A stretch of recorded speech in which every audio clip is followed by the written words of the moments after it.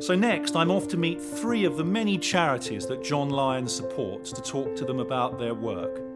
First, it's Camberwell to see the boss of Primary Shakespeare. My name's Luke Williams, and I'm the artistic director of the Primary Shakespeare Company. And how long's Primary Shakespeare been running now? It'll be 10 years in the summer of 2019. And just tell us in a nutshell what you do at Primary Shakespeare. We work with primary school aged children and teachers, and I think it's really important we work with the two in tandem, and we're really seeking to promote learning through drama. So it often appears that we're a charity that's about performance, because our sort of shop window are the festivals that we create where children each year learn how to perform a Shakespeare play, but actually it's the learning that takes place in the lead up to that festival where class teachers are working using our drama sessions as stimulus for classroom activities. That's where for us perhaps the most exciting and most important work takes place, because that's where children's life chances, their achievement, their attainment is raised. And give us some examples of the sort of things that you've been able to achieve with children. What are you aiming to sort of I think one of the really early examples for me that helped inspire this work and made me want to share it together with Neil, who runs the charity with me.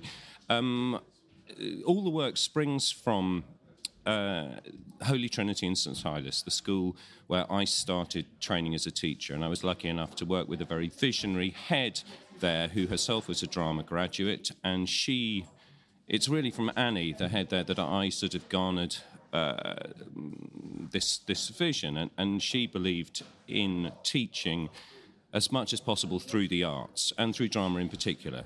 And one of the early examples of this that we saw, a boy called Jason Sakyuaku, whose family came from West Africa, and he arrived in this country with very little English, and when I first encountered him in year 3, was still struggling to put English together in both both in the playground and in the classroom. But by the time he'd reached year 6, and we'd been putting this program into place in our school for several years, he was playing Macbeth. Wow. Yeah, with great fluency and great power, and I bumped into Jason the other day, and it's 10 years later, so Jason is just graduating from university. How amazing. And tell me about the extent of the financial support you get from John Lyons then, and how important it is to you. I cannot overstate the importance of John Lyons. It's not just the finance, although of course without the finance that always helps. It really does. Yeah. I mean, but it's not just that, because it's the belief that they have shown in us. They were there right at the beginning. They provided the seed money for the first festival that we did, where Jason performed, which was just a handful of schools in Camden.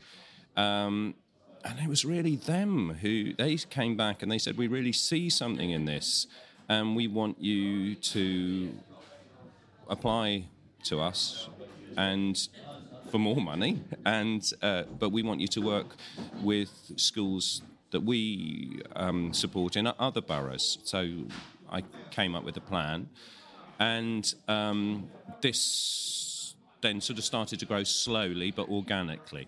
John Lyons have always been there for us, but as I've said, it hasn't just been the financial support, it's been that kind of perception.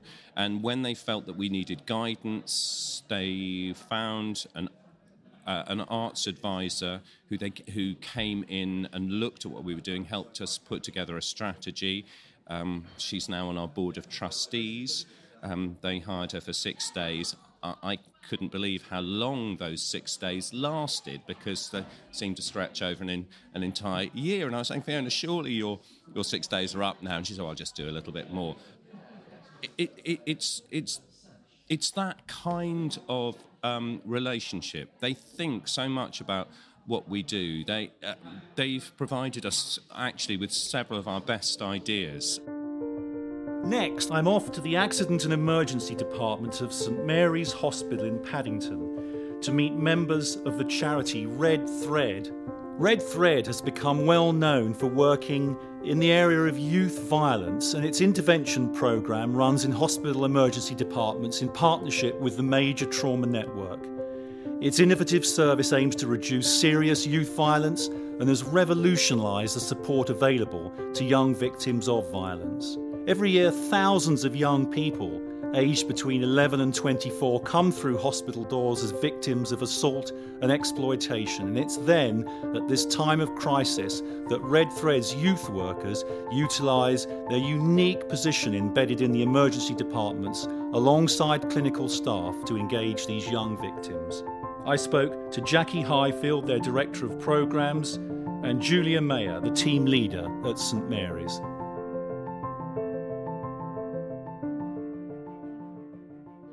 Tell us about your philosophy, which you've become well known for, the reachable and teachable. What does that mean? There's a number of roles for Red Thread within the hospital environment when we're reaching these young people, and we call it reaching. There's a term that's often and widely used about young people, which is hard to reach. We don't actually use that term. We actually feel that young people aren't hard to reach, but services aren't actually reaching the young people because they're not actually where the young people are. Well, we've found a space which actually is a health and a safe space where young people come in. They don't want to come here, but actually it's a really good opportunity for us to meet that young person in a time when they're feeling really, really vulnerable and help them to start processing actually what has happened to me today. How did I find myself in this position? Young people are often exploited, but in a number of ways. It's not just child sexual exploitation. It's not just kids who are gun running or carrying drugs. Young people are being exploited in multiple ways. And actually, it's not that easy to spot some of those vulnerabilities. So the team at Red Thread try and help clinicians within all the hospitals in which we work to really understand better about some of the challenges that our young people are facing and why they might act in certain ways. So talking about that complexity, about that teachable moment, it's also at a time where a young person may or may not be making a decision of what they are going to do next. What am I going to do when I walk out of that hospital? Am I going to go and revenge what's just happened to me? You know, am I going to go and place myself back at risk by going back into that risky situation? So by using that moment where they're vulnerable and they're open, actually, just to engaging with a young person who's friendly, approachable, calm, just there for them, no agenda. As Julia said, you know, you don't have to work with us, you don't have to talk to us. It's a very powerful moment. Take us through an average day here. What sort of things are you seeing on a regular basis?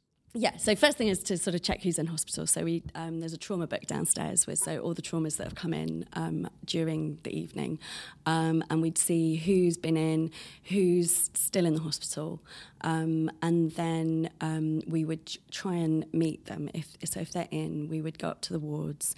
We would see how things are, and a youth worker might go and visit them. We would also visit anyone who's kind of in at that time. And then with those people who were in, we would start a youth work intervention. So we would safety plan with them. That would be kind of like the first thing you would do with a new young person. So working out, are they just those key questions? Are you safe in the hospital? Do you need us to put a password system in place? So if they've come in through being stabbed or a gunshot wound or something like that, or domestic violence, we have to kind of make sure that we understand that level of safety, that immediate risk, and that also is risk to people who might be living with them at home. So we'll try and find out if they've got younger siblings in the house. We'll try and find out if there's risk to anyone that lives with them. So those things kind of have to be done really sensitively, but kind of really quickly. The other side of the work, if somebody comes in, if we have a trauma call, if there's a call to resus, either the staff downstairs in the resus department will call us, and we'll come down to see them as they're being brought into the hospital. So last week, for instance, there was a stabbing that was due to be brought in. Downstairs called me, I came downstairs, and then as he's kind of being brought into the resource department, we're there to say hi and to say that we're youth workers and we're here and we can answer any questions, we can help. Does he need anyone to call his mum? And he did need someone to call his mum. So, you know, I got his number, made sure that his mum knew that he was there and made sure that she knew exactly where to come and met her and was able to sort of explain what had happened, that he was fine and he was safe and he was speaking. And were you able to engage with him then?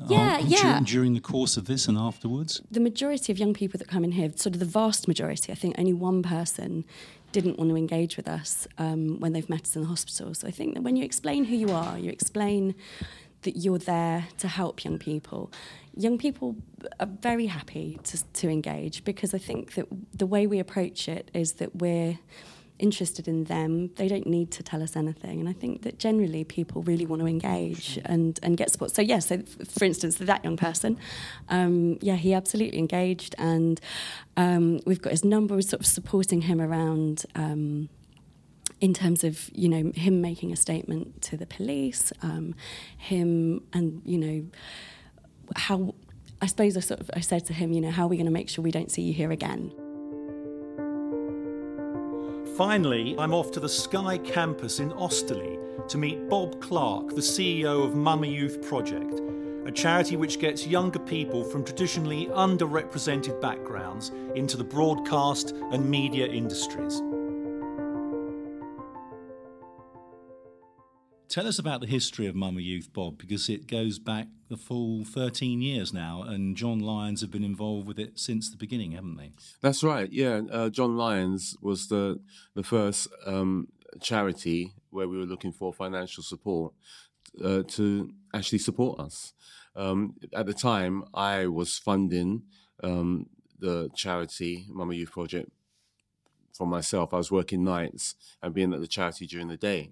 And but I needed somebody in the office, and so John Lyons funded for me to have a person in the office who could be there during the day as well. So that was great. And what gave you the idea for Mama Youth in the first place? What need did you see it fulfilling? Well, in 2005, and having been in television broadcasting for 20 years, somebody said to me one day, there's not enough black people working in the industry. Somebody said that to me 20 years earlier on the day I started. So I went home quite down and upset, thinking in 20 years, nothing has changed. And so that's what got me, that was my motivation to start Mama Youth Project and to help young people like myself. I dropped out of school early, joined the army to stop something happening to me on the street, and I've had such a successful career in television, so I know what people like me can bring into the workplace. But when I started it, even though it was said about black people, I immediately included white working class because they are also underrepresented in TV. And so in 2005, it was strange to see a black man on the stage speaking, saying we support black ethnic minorities and white working class, who I think have been forgotten about in this society. You're really well established now and pretty well known. Does that mean you get hundreds and hundreds of young people who are applying every year to Mama Youth to go through the training? Yes, on our main training, we do 24 young people on each one, and we do it twice a year. So a minimum of 48 young people go through a year. Well, for each course production that we do for 24 young people, we get on average 350 people apply. And what we do, we will interview 90 young people to get that 24. There's a first stage interview, then there's a second stage group interview.